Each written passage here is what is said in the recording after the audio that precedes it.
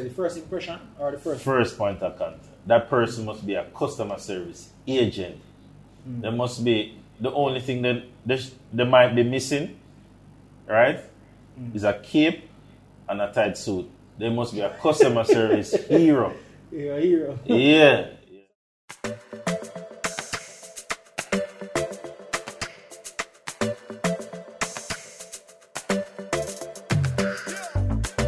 What can you do to improve your customer service as a business or as some kind of service provider right now? If you had a small business, what would you do? All right, so one of the first things I would tell people that the first point of contact in your business. So the first impression or the first? First point of contact. That person must be a customer service agent. There must be, the only thing that they might be missing, right, is a cape and a tight suit. They must be a customer service hero. Yeah, hero. Yeah.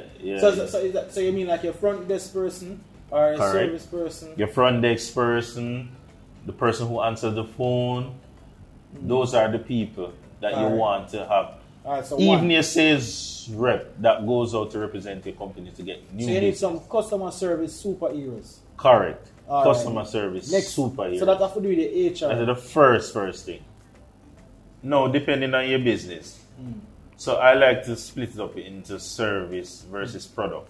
All right. Try to make the process of a customer entering your business place and leave your business place as simple and easy as possible. You mean physically? Physically. Okay. So if they come into your business place like a supermarket, the flow of the floor must be simple. All right, so easy in, easy out. First one is you need a customer service superhero. Second is easy in, easy out. What's the next point here? The item, right? Whatever you're buying or whatever you're consuming must be of the highest quality. But not everybody sell high quality things. Some people specialize in selling subpar products. Well, the aim is to reach the highest quality. The highest quality possible within your means. Your products. Okay. Yeah, possible. Because there are a lot of businesses that start out small and then they're eventually big business. Because of that ambition I'm pushing. But I guess it depends on the product, which is what you were saying earlier. And the service. And the service. Right. Give me one more, quick. Your staff. Your overall staff, to me, must buy into the fact that the customer is always right, is not something that is possible. But the customer must always be first and foremost in giving them that service and that product.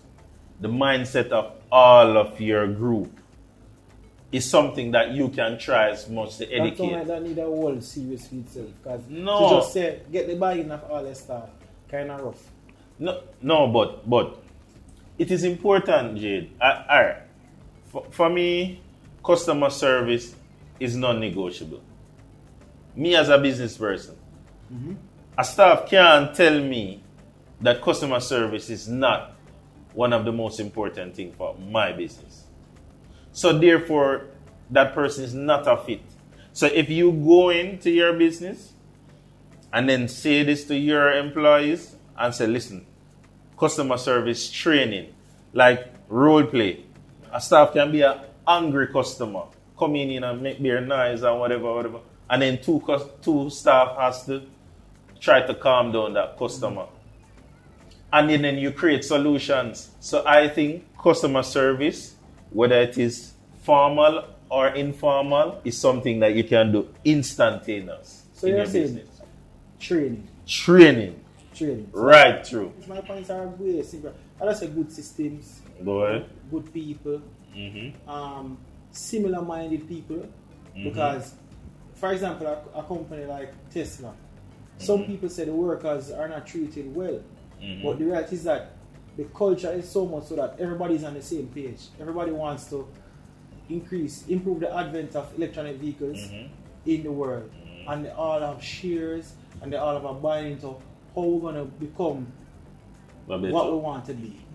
So, the culture is important. So, You know? so if you create a culture of customer service, So training. You That's what I can. said, training. Thank you for tuning into the Financial Fitness JA podcast. You could have been listening to any other podcast in the world, but you're here with us, and we appreciate that. Please remember to follow us, and if you enjoyed what you heard, remember to share it on social media. If you have any questions about what we've discussed, or if you'd just like to provide us with some feedback, you can reach out to us via Instagram at financialfitnessja, or you can shoot us an email at financialfitnessja@gmail.com.